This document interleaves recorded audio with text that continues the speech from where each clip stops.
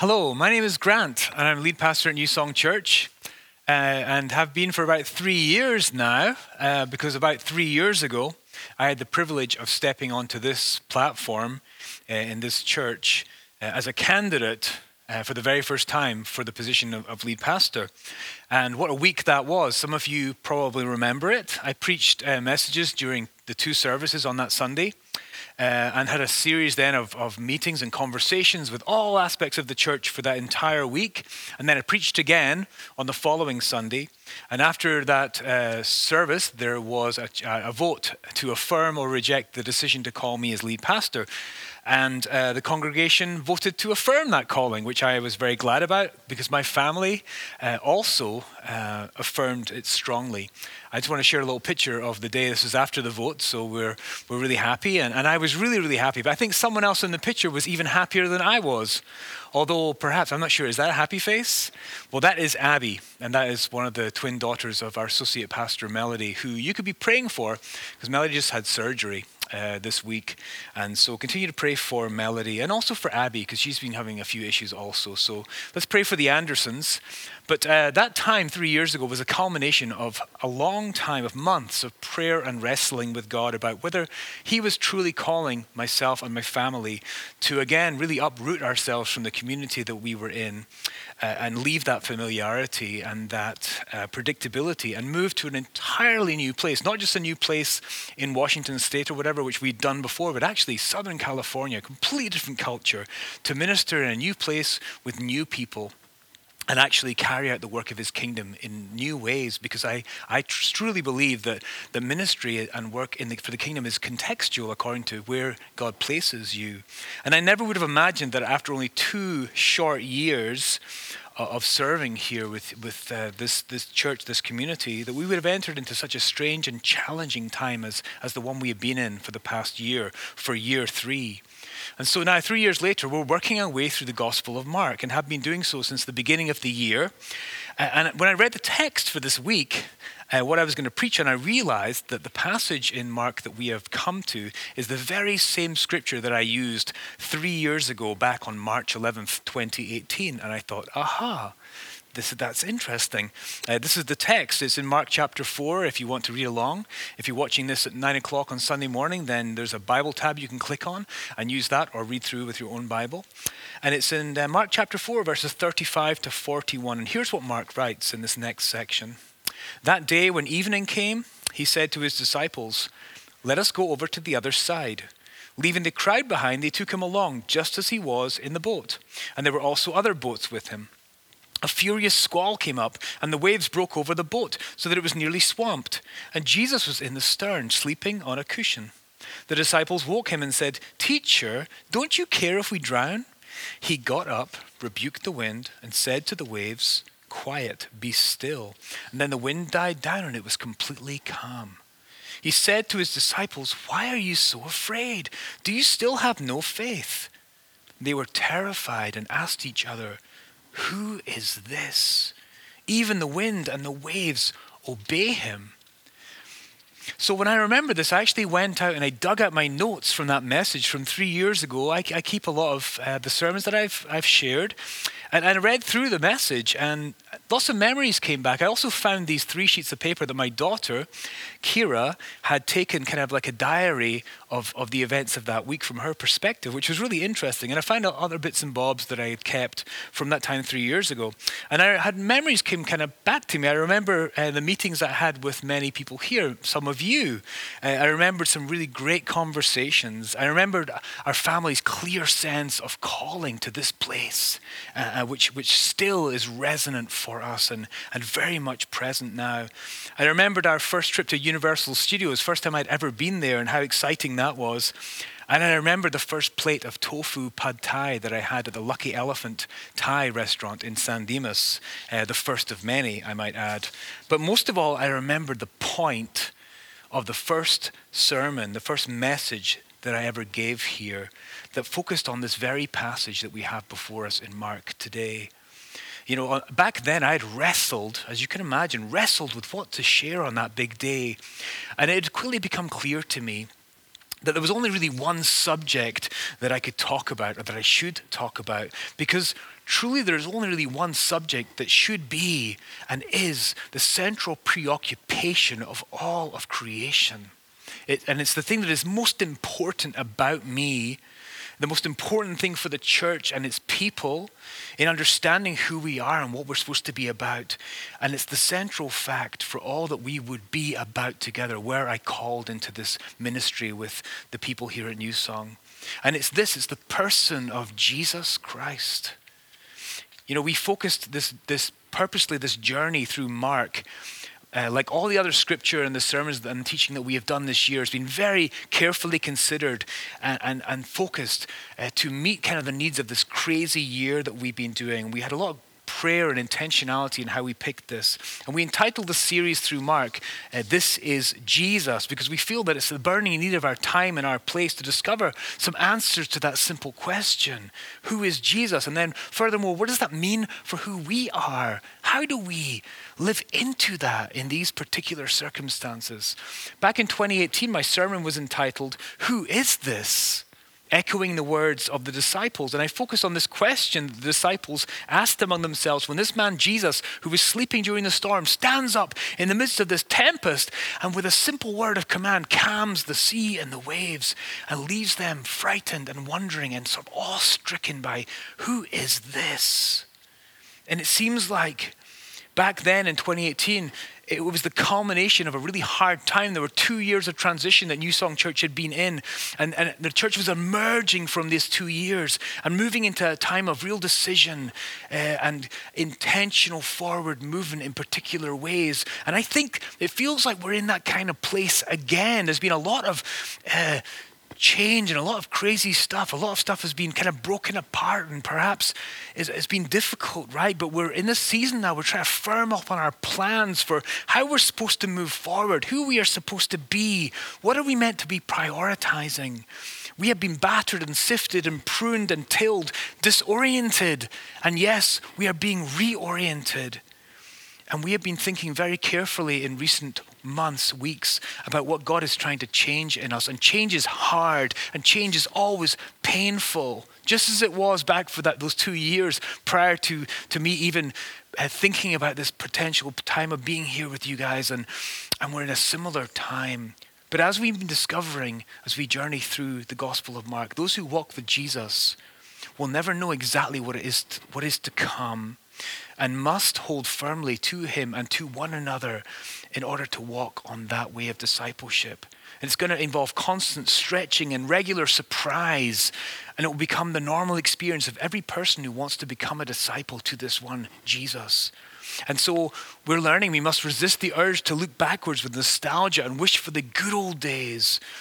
We've been trying to figure out what the fundamentals are of what it means to be a church, what it means to gather, what it means to sing and worship and pray and serve our community and till soil in the garden, etc., serve people at the pantry. And Jesus is central to this process. This is a message for 3 years ago, but it's also a message for today. This process does not begin with our preferences or our convenience or our limits. It must begin and everything through the middle and to the end with Jesus, his will, his plans, his priorities. A few weeks ago, we had about 30 New Song leaders, ministry leaders, elders, and staff, and we gathered together on Zoom to imagine what our church community might look like in the future. To say, Lord, show us, give us a sense of imagination and creativity and innovation and joy about what we might be in the future for not ourselves, but for our community, for all those who need to know that there's a God who knows them and a God who loves them. And we did, first of all, this little exercise with words and just brainstorm words that might describe the kind of church we would like to see. And I want to share that with you. My daughter Kira actually did the drawing for this. And we considered also a 32-page set of answers and ideas and reflections that had been gathered from all the leaders. And some of you had shared also from the questions that I posed to our congregation about what we might move into. And some clear insights arose from that time together that we want to pay attention to. We've formed a team to prayerfully consider the place of music and the arts in our mission here at New Song, because we feel that the creative life and creative expression should occupy a central role in our community. And we're not going to start any kind of hiring process till we figure out what it is that we are supposed to be about, clearly know who we are and who we are becoming, and where music and worship and arts should take place there. And all of these things, Jesus is the focus. He should be the focus. We want to honor his will and depend on his grace and forgiveness and share it generously as we work our way through these things, working according to his power, seeking to work according to his motives, recognizing and honoring his body, the church, in its diversity, each person's part in it with unity. And most seriously, we want to take responsibility for our own discipleship and participation with our mission as a primary means of encountering Jesus together. So this morning, you're going to hear some echoes. If you were here 3 years ago, or you want to check it out on the website, listen to the message again, you'll hear some echoes of the message that I preached the first time I spoke to New Song, as we echo the question that the disciples asked, who is this? You know, I'm sure many of us have heard sermons on this text about Jesus in the boat in the storm and calming the waves. So I'm not going to get into the details of the story. Actually, sometimes the story is taken in what is called an allegorical sense. So we've been looking at the parables, and in a parable, it's important to kind of understand what is the correlation between the thing that Jesus is talking about and what it's meant to represent in the kingdom. So the sower and the seed was the word of God, and the soil was kind of the hearts of people, and there was different kinds of soil. And I think sometimes people do that with the story, and we start getting into ideas about the storm as a storm of life, and that we're meant to pray in the storm, and Jesus will calm the storm. And I'm sure you've heard many sermons or messages. Some of us have heard many messages along those lines, but here's the thing, this is talking about an actual event. This is not a parable. And so we have to be careful, because these allegories can break down quite quickly. Number one, Jesus is not asleep while we go through storms. We don't need to wake him up. He is fully present in all the storms of life, if that's what we want to say, that this is the comparison.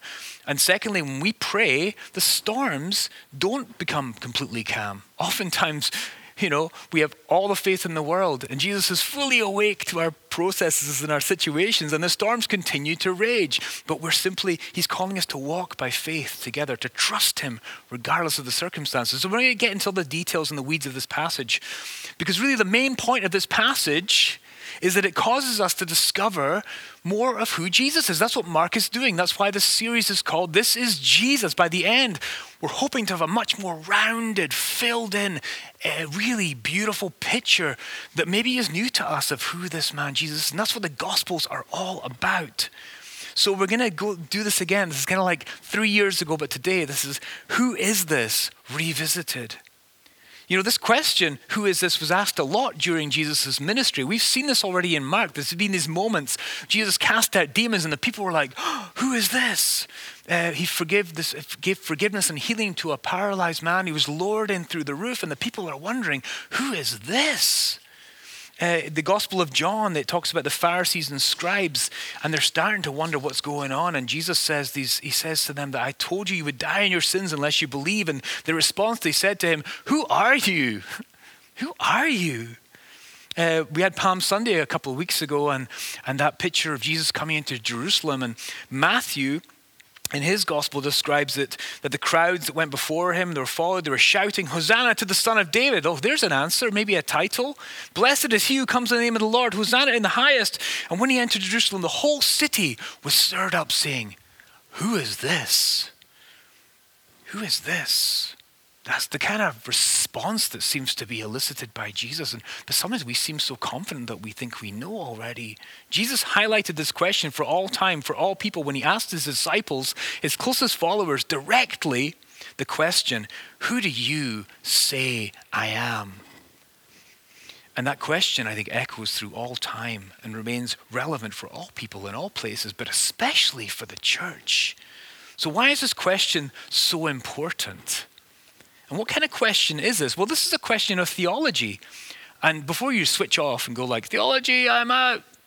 As boring as that may sound, perhaps to some of us, theology really matters. And if we think about it quite simply, in its most essential, we are all theologians. Because theology is simply understanding our beliefs about God. What do we think about when we think of God and who he is and what that's all about? And it really has a powerful effect on what we do, how we live, how we respond to life's circumstances and to other people and to ourselves and what we do with our bodies. Theology is important. And our theology, my theology, is always about where I stand. It's about my perspective, my vantage point. How do we get there? So right now, today, I could tell you probably what I think who Jesus is. It might be different from some other people. But how do we get there? How do we get to a point of having a particular theology or a vantage point? Have you ever considered that? Who is this? Who is he? And how did you come to understand what you believe about Jesus right now? For example, there are four ways that people typically say that we come to these understandings. And the first is Scripture. And this is a really good place to start because it says all Scripture is given so we can understand and grow and have knowledge, and God uses that. But think about this, it kind of depends on your interpretation. Also, first of all, depends on whether we ever actually open our Bibles and read the Scriptures. But also when you read, what presuppositions do you bring to the reading of the Bible? It's going to affect probably how you interpret it and perhaps how you interpret who Jesus is. So Scripture. Second thing is tradition. Jesus had a lot of negative things to say about tradition. We know that, but it definitely, it's not necessarily bad. There's some good traditions, but it can have an effect either positively or negatively, but it definitely has an effect on what we believe, on our theology. So, for example, what have you been taught? And who taught you? How did you come through tradition or that which is passed on to you to understand who Jesus is? Perhaps what is your family's Jesus tradition? What is New Song's Jesus tradition, right? Whatever church group you've been part of in the past. Is Jesus mostly a judgmental God, or is Jesus mostly a gracious, gentle God? What ticks Jesus off most? Does Jesus love some countries more than others? Some groups of people more than others? The third thing is reason. Reason, logic, understanding, knowledge. It's not entirely antithetical to faith. Often people say reason and faith are kind of duking it out and they're contrary to one another. But our faith is a reasoned faith. If you know anything about C.S. Lewis, many of his books, such as Mere Christianity, seeks to have a reasoned representation or presentation of how reasonable the Christian faith is. And that's how he came to faith, because he reasoned, actually. Finally, of course, he had to make a step of faith, but to get to that point, he really thought it through. Our faith, the events of this faith happened on earth, in history. Our story makes a great deal also of sense of the world as we see it. If you think about yourself and the world around you, this Christian story makes a lot of sense. The fourth thing is experience. Experience. Often this is discounted, especially in an evangelical sense of things. It's very much about truth propositions and biblical doctrine, but experience surely must be a lot about how we learn things, for we are experiential creatures. Much of the history of the church before the Bible was given, printing started, etc., people learned about Jesus often through their experiences of him. And we have a rationalist age and we can kind of dismiss this too quickly. I think that's unfortunate because sometimes young people who are in the church, they fail to see anything that they experience of the faith, and all they are ever given is propositions of what they should believe, and that's unfortunate. They say nothing ever seemed to happen, but I heard a lot of talking, right? So experience is important. Think about this, the disciples in the boat with Jesus that day, how did they gain more understanding of him? Well, pretty much all about experience. They witnessed something real that caused them to ask the question, who is this? And I want to know more about him. So I have three questions for us all to consider. The first thing is, who is this Jesus from where you and I stand today? Who is Jesus from where you stand today? The second thing is, do we recognize that we may quite possibly be limited or even wrong-headed in our understanding about the answer to that question? And this consequently may be having a negative effect on our ability to live in this kingdom life to which we are called, which is centrally focused on the person of Jesus. That's where it gains all of its shape and color and sound and everything about it. Third thing, how strong is our desire today to grow in our knowledge of Jesus? because he's a wild man. This is a wild ride. And therefore have our mission in this world and this community undergo a radical transformation over time, which, like we said, change, and it's hard.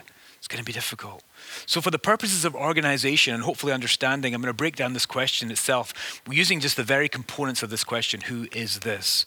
So the first thing speaks of personality and relationship, is the word who. The second speaks of reality, the word is. And the third thing is this. Who is this? Speaks of specificity and uniqueness. So the first thing, who? Personality and relationship. The question is not what is Jesus, but who is Jesus? Of course, it would be really strange for these people in the boat that day to ask the question, what are you? Or what is that? Or what is he? But yet I think sometimes we live our lives for much of the time with a what Jesus rather than a who Jesus. So what's the difference? Well, a what Jesus is more akin to like a genie in a lamp or to Santa Claus. It's transactional. It's a simple transaction, understandable rules of engagement, and kind of a static relationship. So for example, rub the lamp, make a wish, and get a wish granted. There's no personality there. Write a letter to Santa on the 24th of December, leave cookies and a glass of milk and a carrot for the reindeer, and presents will appear under the tree. Or like candles or a flashlight, we know where they are in case of a power outage, but we don't really interact much with them in everyday life. Or even this last one, a very Christian thing: pray, read your Bible, be a nice person. Bingo, you get what you need.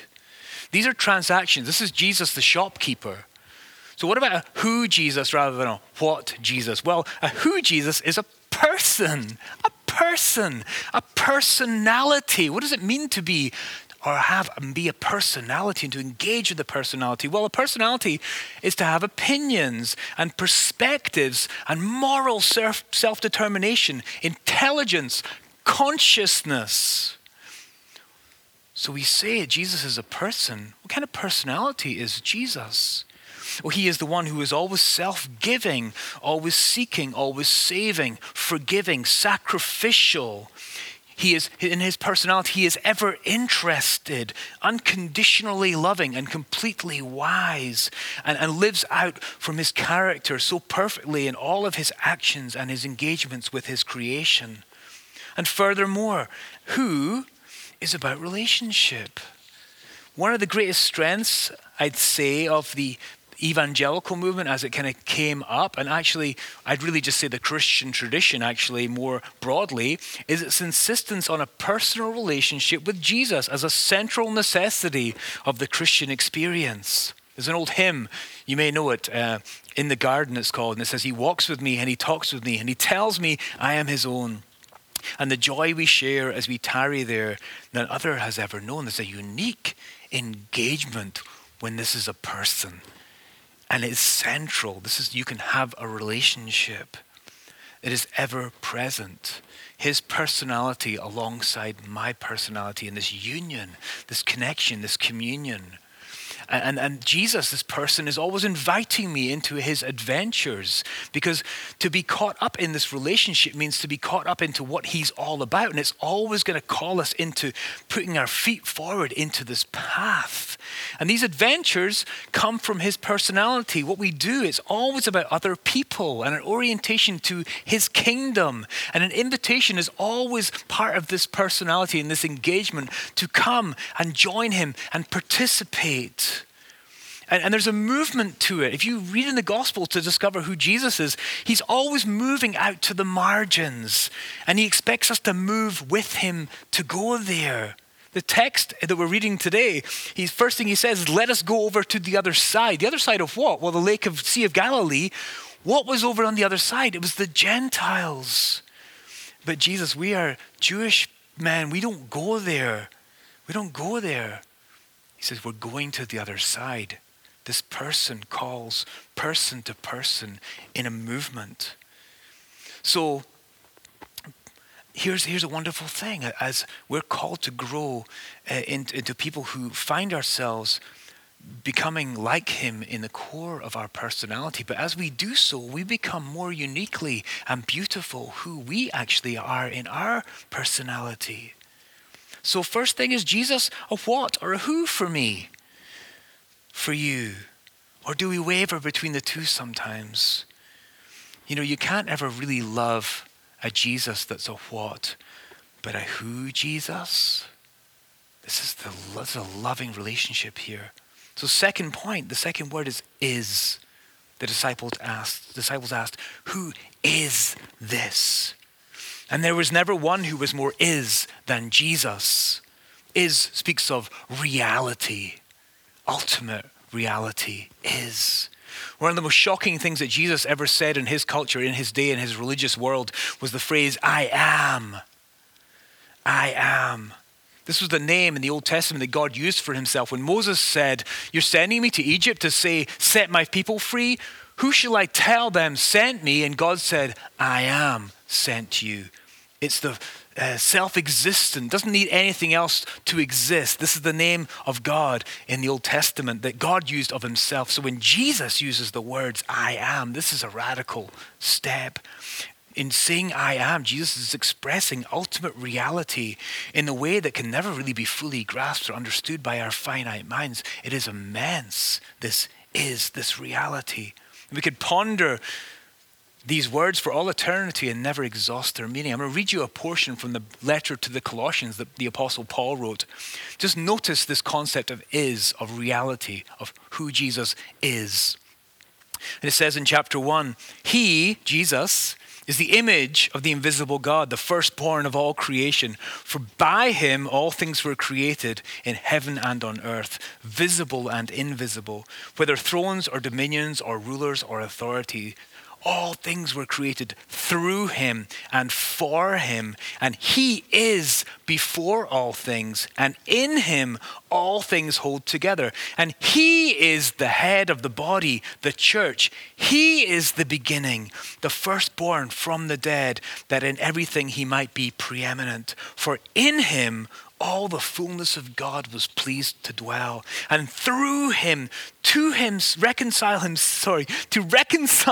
to himself all things, whether on earth or in heaven, making peace by the blood of his cross. He is. Gospel of John, there's these amazing little uses of this phrase, I am, that John records that Jesus said. And there are 7 of them. You may have heard of these before. But he said, I am the bread of life. I am the light of the world. I am the door of the sheepfold. I am the good shepherd. I am the resurrection and the life. I am the way and the truth and the life. I am the true vine. And so Jesus is, he was and he is. And all of these facets of him being real were perfectly visible in the sight of his followers, his family, even his enemies, as we have seen. And as we've been seeing in the Gospel of Mark, each of these groups reacted according to their own perception of who Jesus is. And there were many ways that people did that with him as they saw this man, this one who is. So how do we react? How do we connect? How do people react with the reality that Jesus is? Well, one really important, vital, central way that we need to understand and think about is the fact that Jesus is still here today. He is alive. And one way in which he does this is through his body, which is the church. The I am still is. And remarkably, terrifyingly, actually, if you think about it, he is through the church, through his followers. And that's why he was kind of sending them out. They were his representatives, his ambassadors, carrying the message around Jerusalem and then on into the known world. And even we are in the legacy of that today. So when Jesus says, I am the life, the church, our church says through words and actions, for anyone who has given up on life, there is life here. A new song in this community, and generosity and possibility, life, abundance. When Jesus says, I am light, who is this? Jesus says, I am light. Our church says, for those who are stuck in darkness, there is light. illumination, understanding, laughter, hope, and joy in this community. When Jesus says, I am truth, our church says, in a world of lies where you have been burned, we are truth tellers. Here you will find integrity and consistency. We will tell you the hard things and we will tell you the gracious things, and we will be honest about them. Jesus says, I am love, our church says, all you who are victims of degraded love, whether at the hands of others or through your own choices or exploitation, loneliness, fear, we will love you wholeheartedly and unconditionally, and we'll show you where to find the love that never fails, always hopes, always believes, always perseveres. And there's something about this, the kind of proof of the pudding kind of thing is in the eating. It really, when it's happening, it can't really be dismissed, rejected, ridiculed. There'll be something real that cannot be denied because it's a growing experience amongst a community of people for whom this is real and true. Much of the world says, prove it. And the church is supposed to say, come and see. But we also take it with us wherever we go. I'm not talking about a gathered church building. I'm talking about wherever his body goes. But we're not perfect, right? We're messy. We say that a lot. So the important thing is that the I am still is, and he shows that, the reality of that through the church, through the body, but we're always understanding our own weakness and our failure and our brokenness and our messiness. So we're always pointing past ourselves. We're a big sign pointing to the real true one who truly is, and who is sufficient, and who really truly is all we need. The third word is this, and it speaks of specificity and uniqueness. This rather than that. It's about the uniqueness of Jesus. Now, this was expressed many, many times. We've heard it already in the Gospel of Mark. Many times about Jesus was expressed the uniqueness of who he is. That he had authority, not like the teachers of the law. The text about the storm on the lake and the next two sections of Mark are designed specifically to show how unlike any other authority Jesus is. There's a couple of songs from the past that I really like. One's by Matt Redman about nothing but the blood, it's called. And it says, your blood speaks a better word than, that means it's his sacrifice, what he has done for us, speaks a better word than all the empty claims I've heard upon this earth. It speaks righteousness for me and stands in my defense. Jesus, it's your blood. And the song, you may know the song, Holy Spirit, you're welcome here, begins with, there's nothing worth more that will ever come close. Nothing can compare. You're our living hope. Your presence, Lord. The uniqueness. We don't dare dig from another well, drink from another bottle, fuel our ministry, our mission with anything but Jesus. It's very tempting to seek to use other means, and we slide into it constantly as the church in America by which to build up our churches, especially in this kind of dynamic, competitive world of church growth. There's always a bigger, better, more entertaining, relevant, dynamic, hip church down the road or across the street. And as I firmly believe it, we should be the best.